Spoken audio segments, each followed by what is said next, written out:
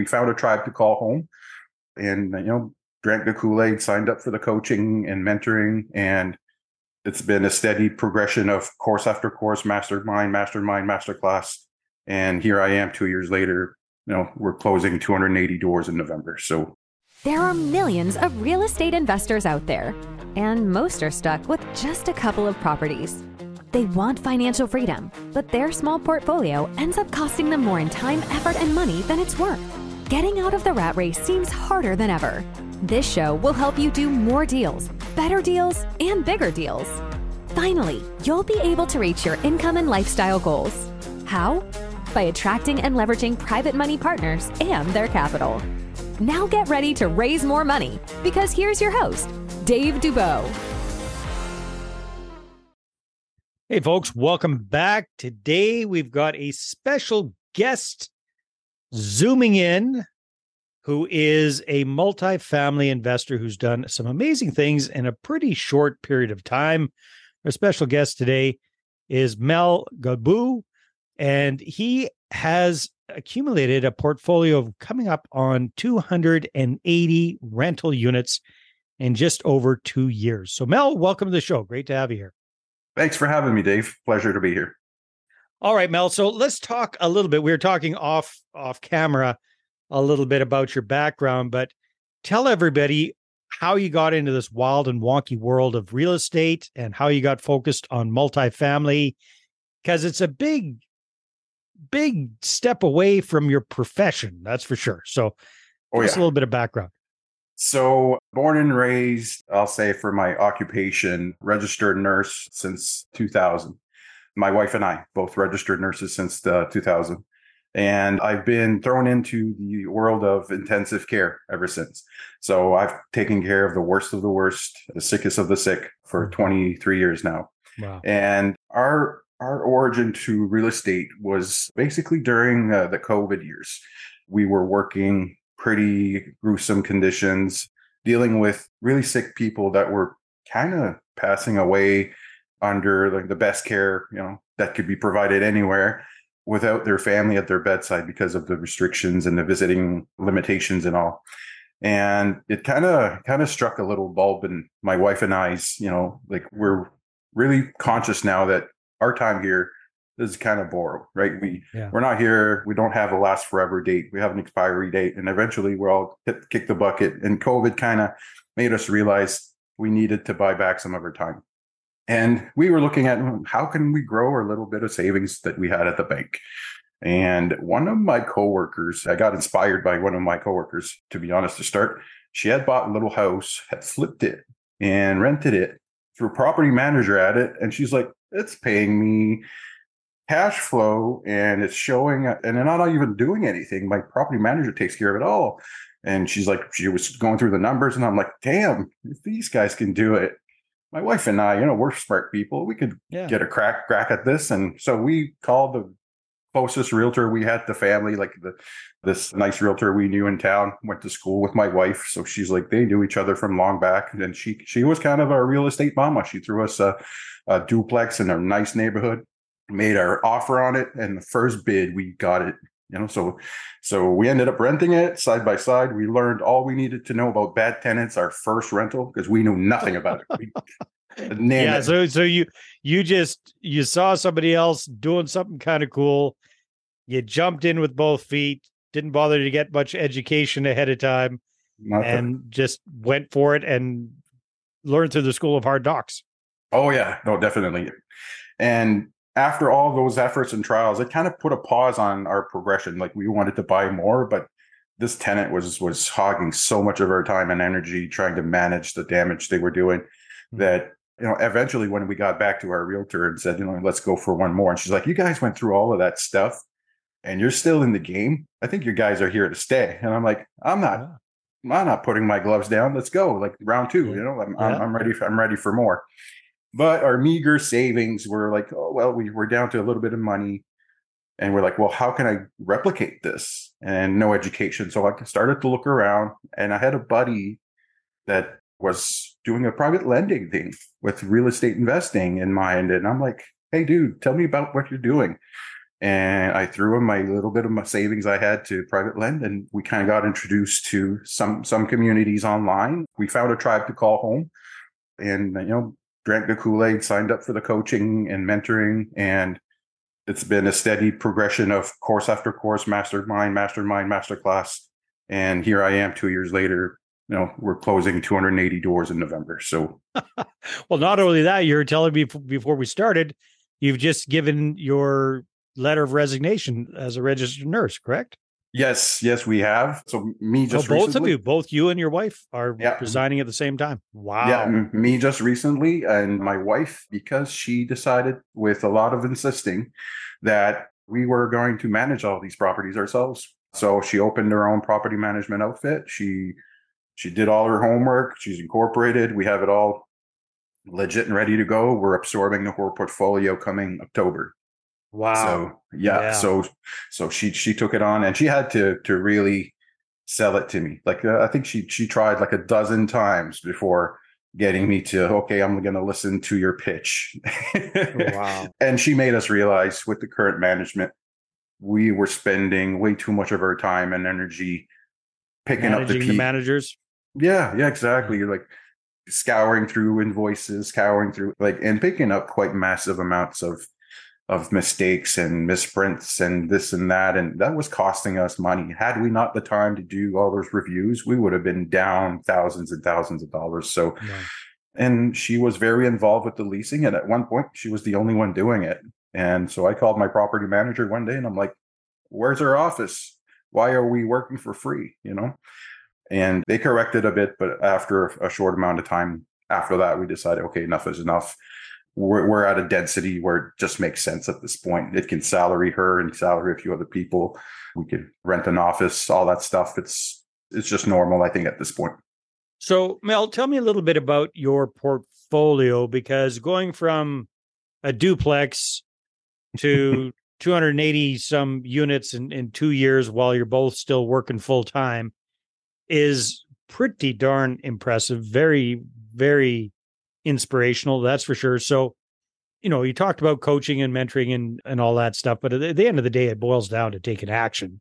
So maybe walk us through after the duplex and after a little bit of private lending, what was your next step? What was kind of that next deal that you got into? Did you get into it as a limited partner or as a general partner? How has your progression kind of worked? Yeah, so with the meager savings and a little bit of confidence we had with the starting point after all that mentorship, we decided let's try JVing. So we found a couple more duplexes that were, ideal, good situations, good markets. Of course, we were masters of, market research by then. And we find a couple JV partners.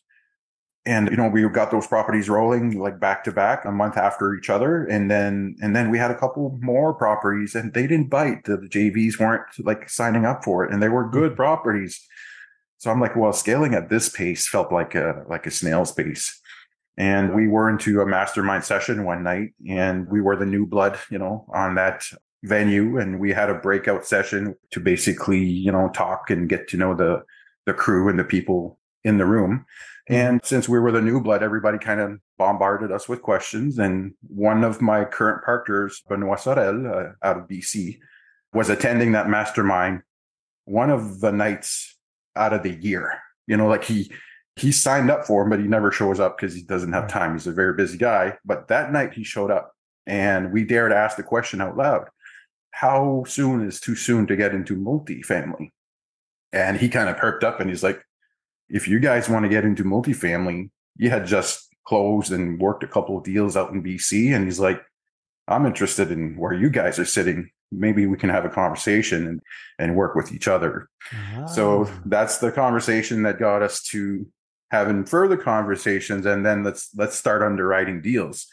So we went shopping. We sent him 60, 70 deals to look at, like back-to-back weeks full of basically sitting at the computer, crunching numbers, reviewing together and explaining why, this doesn't work, this is overpriced. And then we'd throw offers out and bam, we'd get overbid. So we tried for about 6 months. And you should see the files I have on record that prove that we did all that, that work. Uh-huh. And then November 21, we made an offer on a $3 million 3-building portfolio in little up north Bathurst, New Brunswick, a beach town. Yeah. And bam, we got it. And we closed that in March 22. And that was our first 40 units. And then we proceeded with July closing of another 16 unit, November closing of 82 units. We just closed in July, this past July, 32 units in Sackville, New Brunswick. And we're working now on closing 70 units in the same town, Sackville, New Brunswick. So we have about 200 units concentrated in Sackville, New Brunswick. And you will ask me, why the heck Sackville, New Brunswick? Well, it's a university town, home to Mount Allison University, one of the top-rated pre-graduate program universities in Canada. It attracts international traffic. And then we have about 88 units dedicated to students, all 3 bedrooms. They all receive one student per bedroom. And they're top market because they rotate themselves out, right? So this is sounding a little bit like deja vu, Mel, because I believe I was talking with Benoit. I interviewed him a number of months ago, and I think he was talking about these these student rentals out in New Brunswick. So that's very, very cool. Well, hey, you know what? That is so interesting. And he just kind of mentioned that he had partners out at, because I think I was asking him about how he managed all of this stuff from afar. So it sounds like, number one, you were part of a good group and you had the courage to kind of ask this question, and just kind of the stars aligned that this active real estate investor with a lot of experience under his belt happened to be on the call and found out where you guys were located, and he was already thinking about the Maritimes, and you happened to be there, and everything was lined up nicely. So kind of walk me through how the GP side of things works with your deals. So you guys are the boots on the ground right now. You're the ones finding the deals, doing the due diligence, or at least the initial stuff on that, bringing opportunities to the table. Your partner, Benoit, brings experience, and I believe he also probably helps raise capital, bring the limited partners on board with that. How do you kind of divvy things up responsibility-wise in these kind of deals now, these days, now that you got a bit of a track record, quite a bit of Yeah. So I consider us, I find the term boots on the ground a little slangy, like, and they represent what we do because we're here, of course, but I consider it more like a market expert because I go hunt those deals down. Those sellers call me, like they call me directly. That comes off across my desk. And a lot of times by the time I'm done conversing with them, if I have that ability, the deals call almost in the, in a nutshell, almost wrapped up and ready to go. Yeah. So that's what we bring. But how the GP LP structure works, well, we can't ignore one last piece of the puzzle that was added to our team. Throughout that partnership with Ben, we were introduced to Nico Batista. He's a lawyer. Him and his wife, Maria, are both lawyers. And he works in wealth management at BMO. So he's exposed to, retired investors with large portfolios. Yeah. And he helps them navigate tax season and wealth management so that they're optimized, So his expertise in the legal side of things, and also on the corporate, legal side, also very much helped. We had already sourced out our securities law firm before we even introduced Nico to the team. Oh. So we were heading the right direction, but him being of legal mind was able to accelerate the process and help create limited partnerships that were optimized from the go, optimized for tax reasons, optimized for everybody, so and his mortal enemy is the CRA. He doesn't like paying taxes. I don't think that's unique to Nico. I think most of us, that's our mortal enemy. Yeah. So he likes to optimize the language in the LPs so they're very tax efficient for our investors. So we decided to all work as a gang, and we created the GP. So we founded the Sunset team, Sunset Investments, and now Sunset Investments holds about 9 different companies. So that's what we grew to in the short amount of time. Each deal has its own corporation. So And then depending on the performance of the project, we decide how we can make it work. And sometimes we need to invite equity partners to take the table.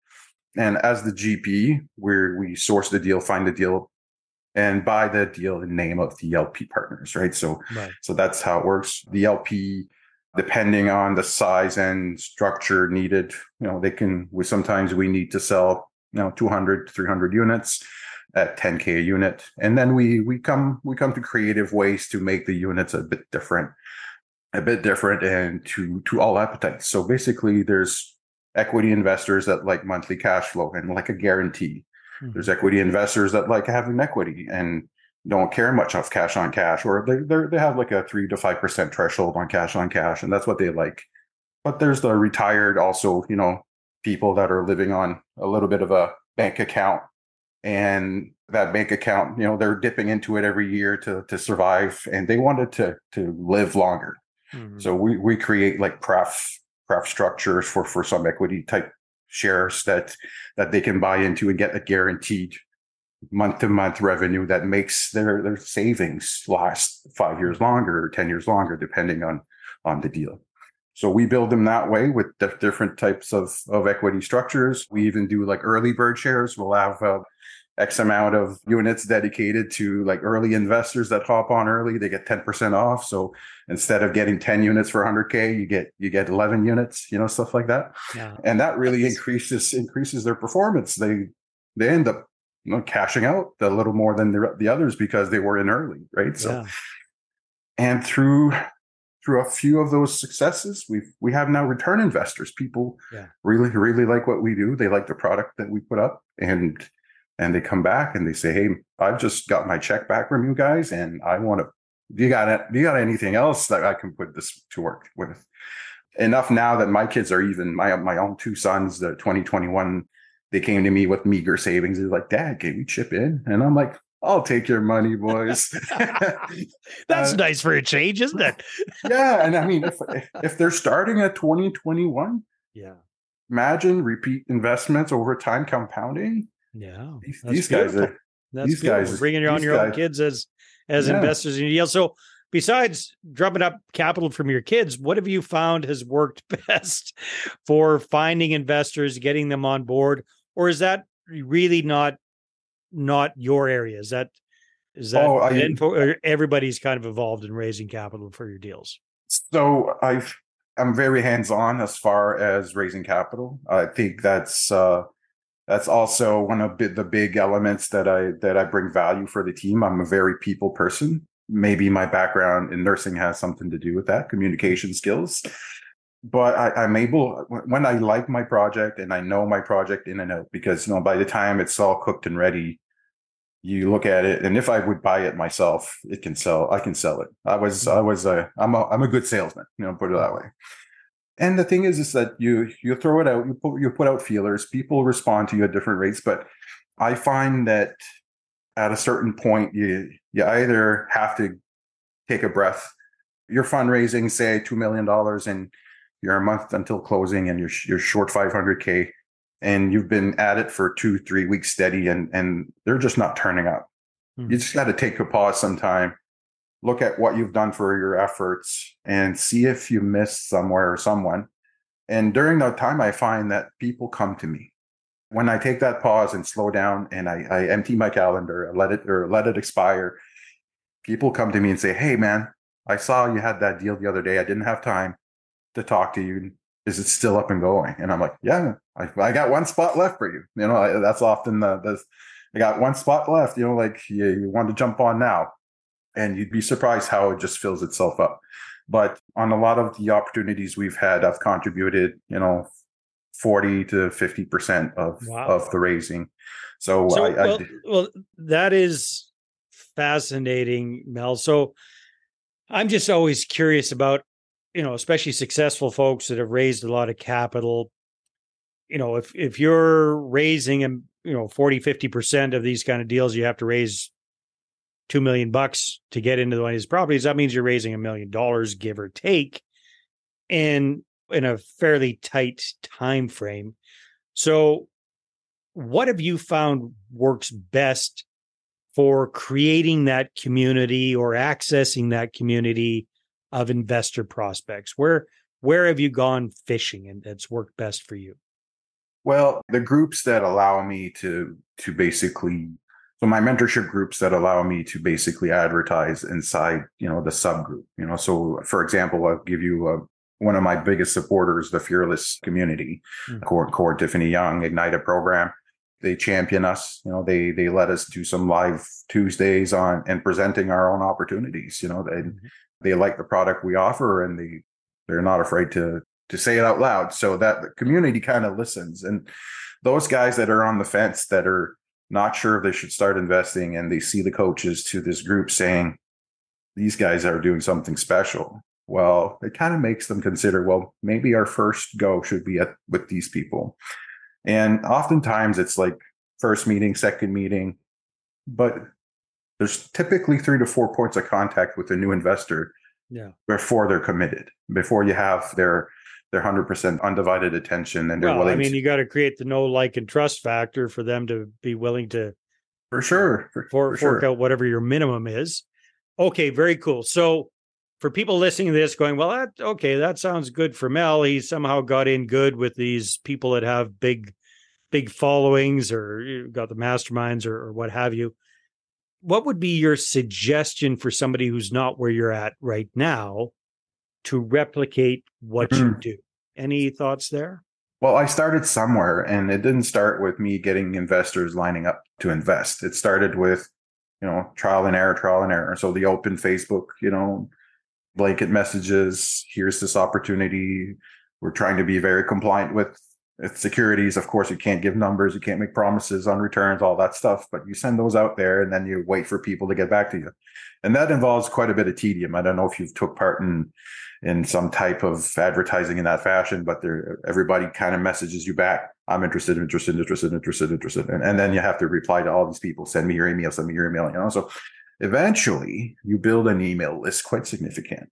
Yeah. And then you send out your opportunity to them, and with a little form that for them to fill out. And that form, I use JotForm, and I'm not trying to advertise a product more than others. Some people use others, but I use JotForm, and there's automations on JotForm that says, do you want to be part of my mailing list? I use MailChimp link to it, that as soon as they click yes, it sends their email to my mail list. And then when I review my mail list, I put them as VIPs, accredited, friends and family, blah, blah, blah, blah, blah. So I can identify them. Yep. I tag them. Yep. So over time, my list has grown significantly, and people that invest with me, they get a VIP star next to their name. And when my opportunities as they should, right? Yeah. And when my newest opportunities come up, they get to see a tweet 2 weeks before I go to market with everybody else. They get the early bird special. Of course. Yeah, that's so they get the early bird special. They get to hop on before there's no more room left. And after that, it goes to my accrediteds, or I could basically select who I send it to, or I'll spam 5,000 emails out there and send it out.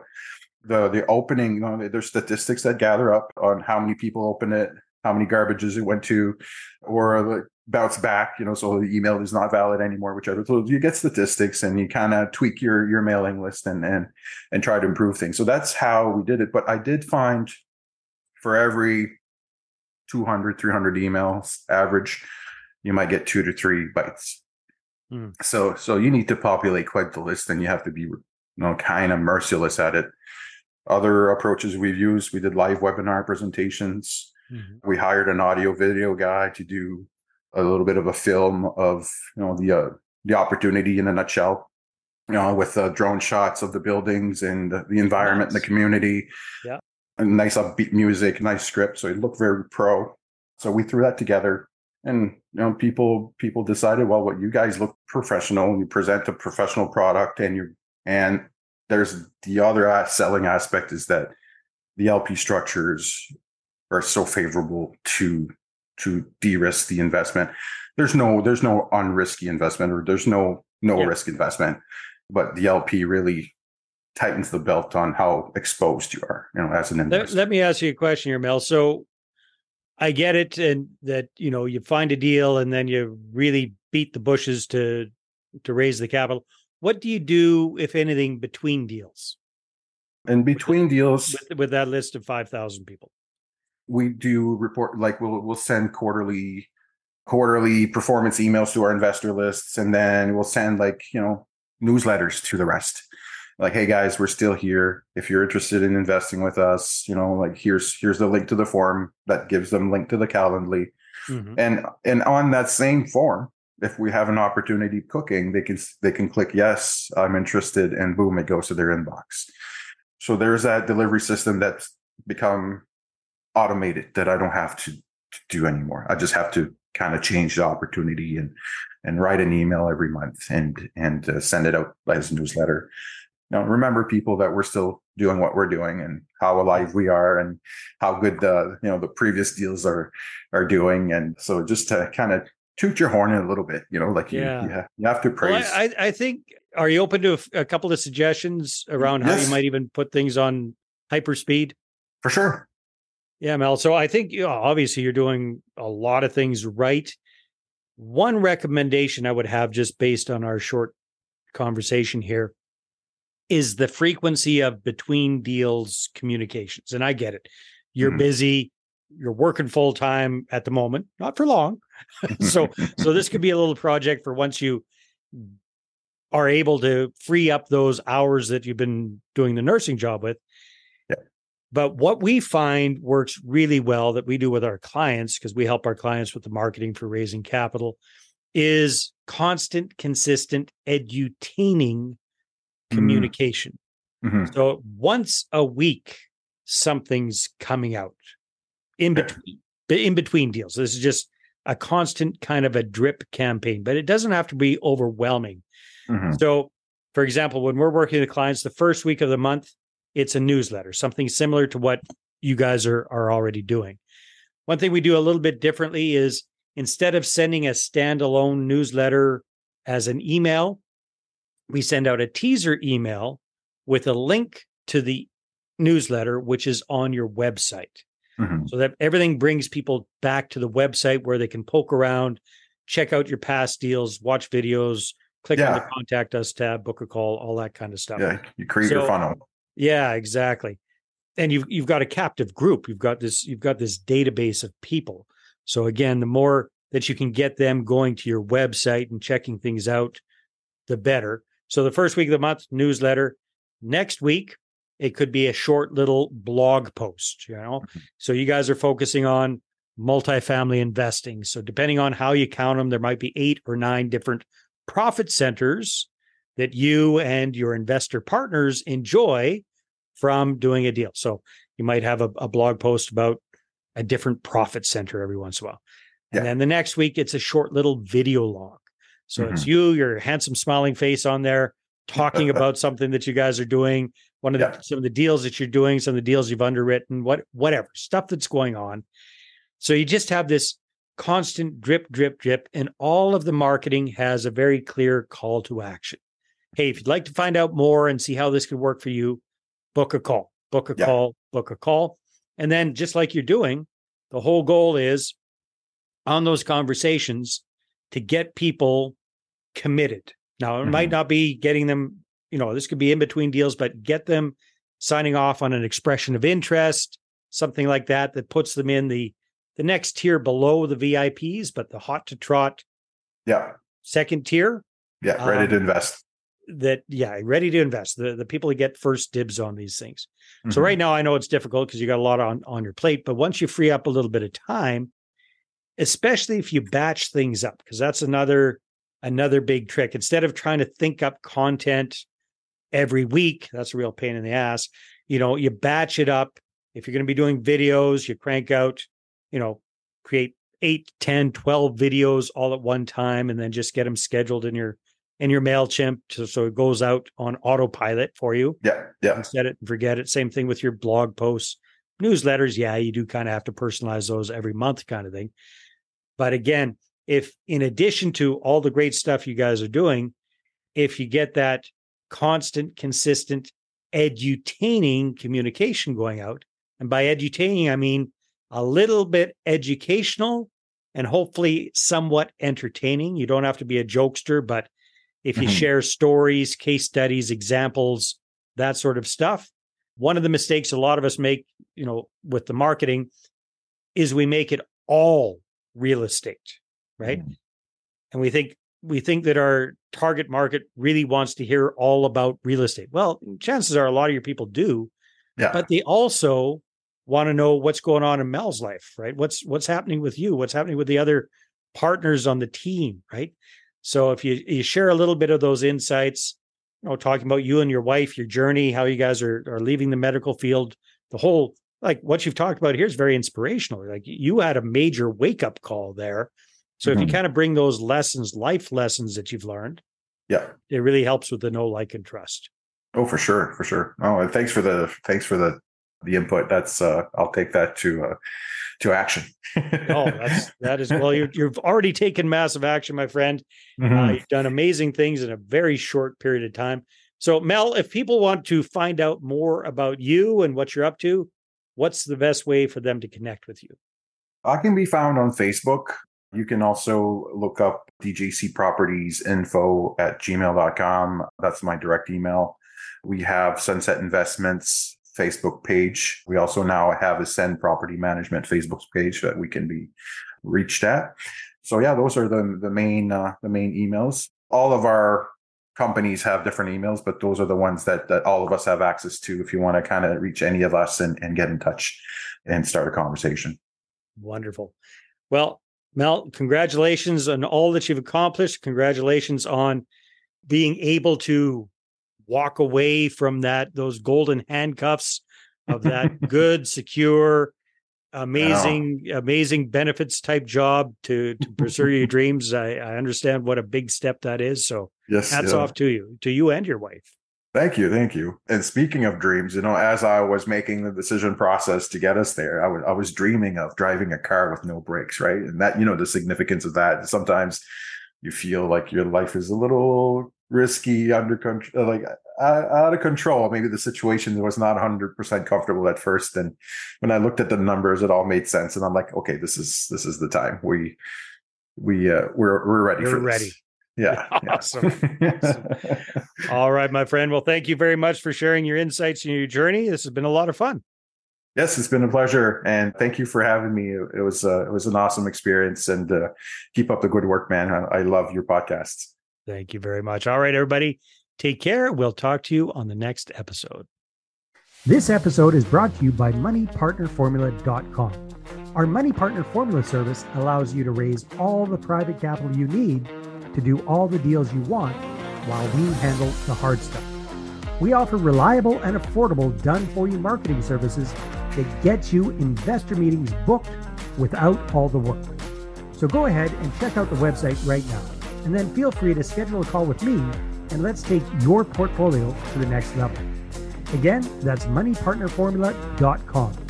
Watch investor meetings pop up in your calendar. We handle the rest.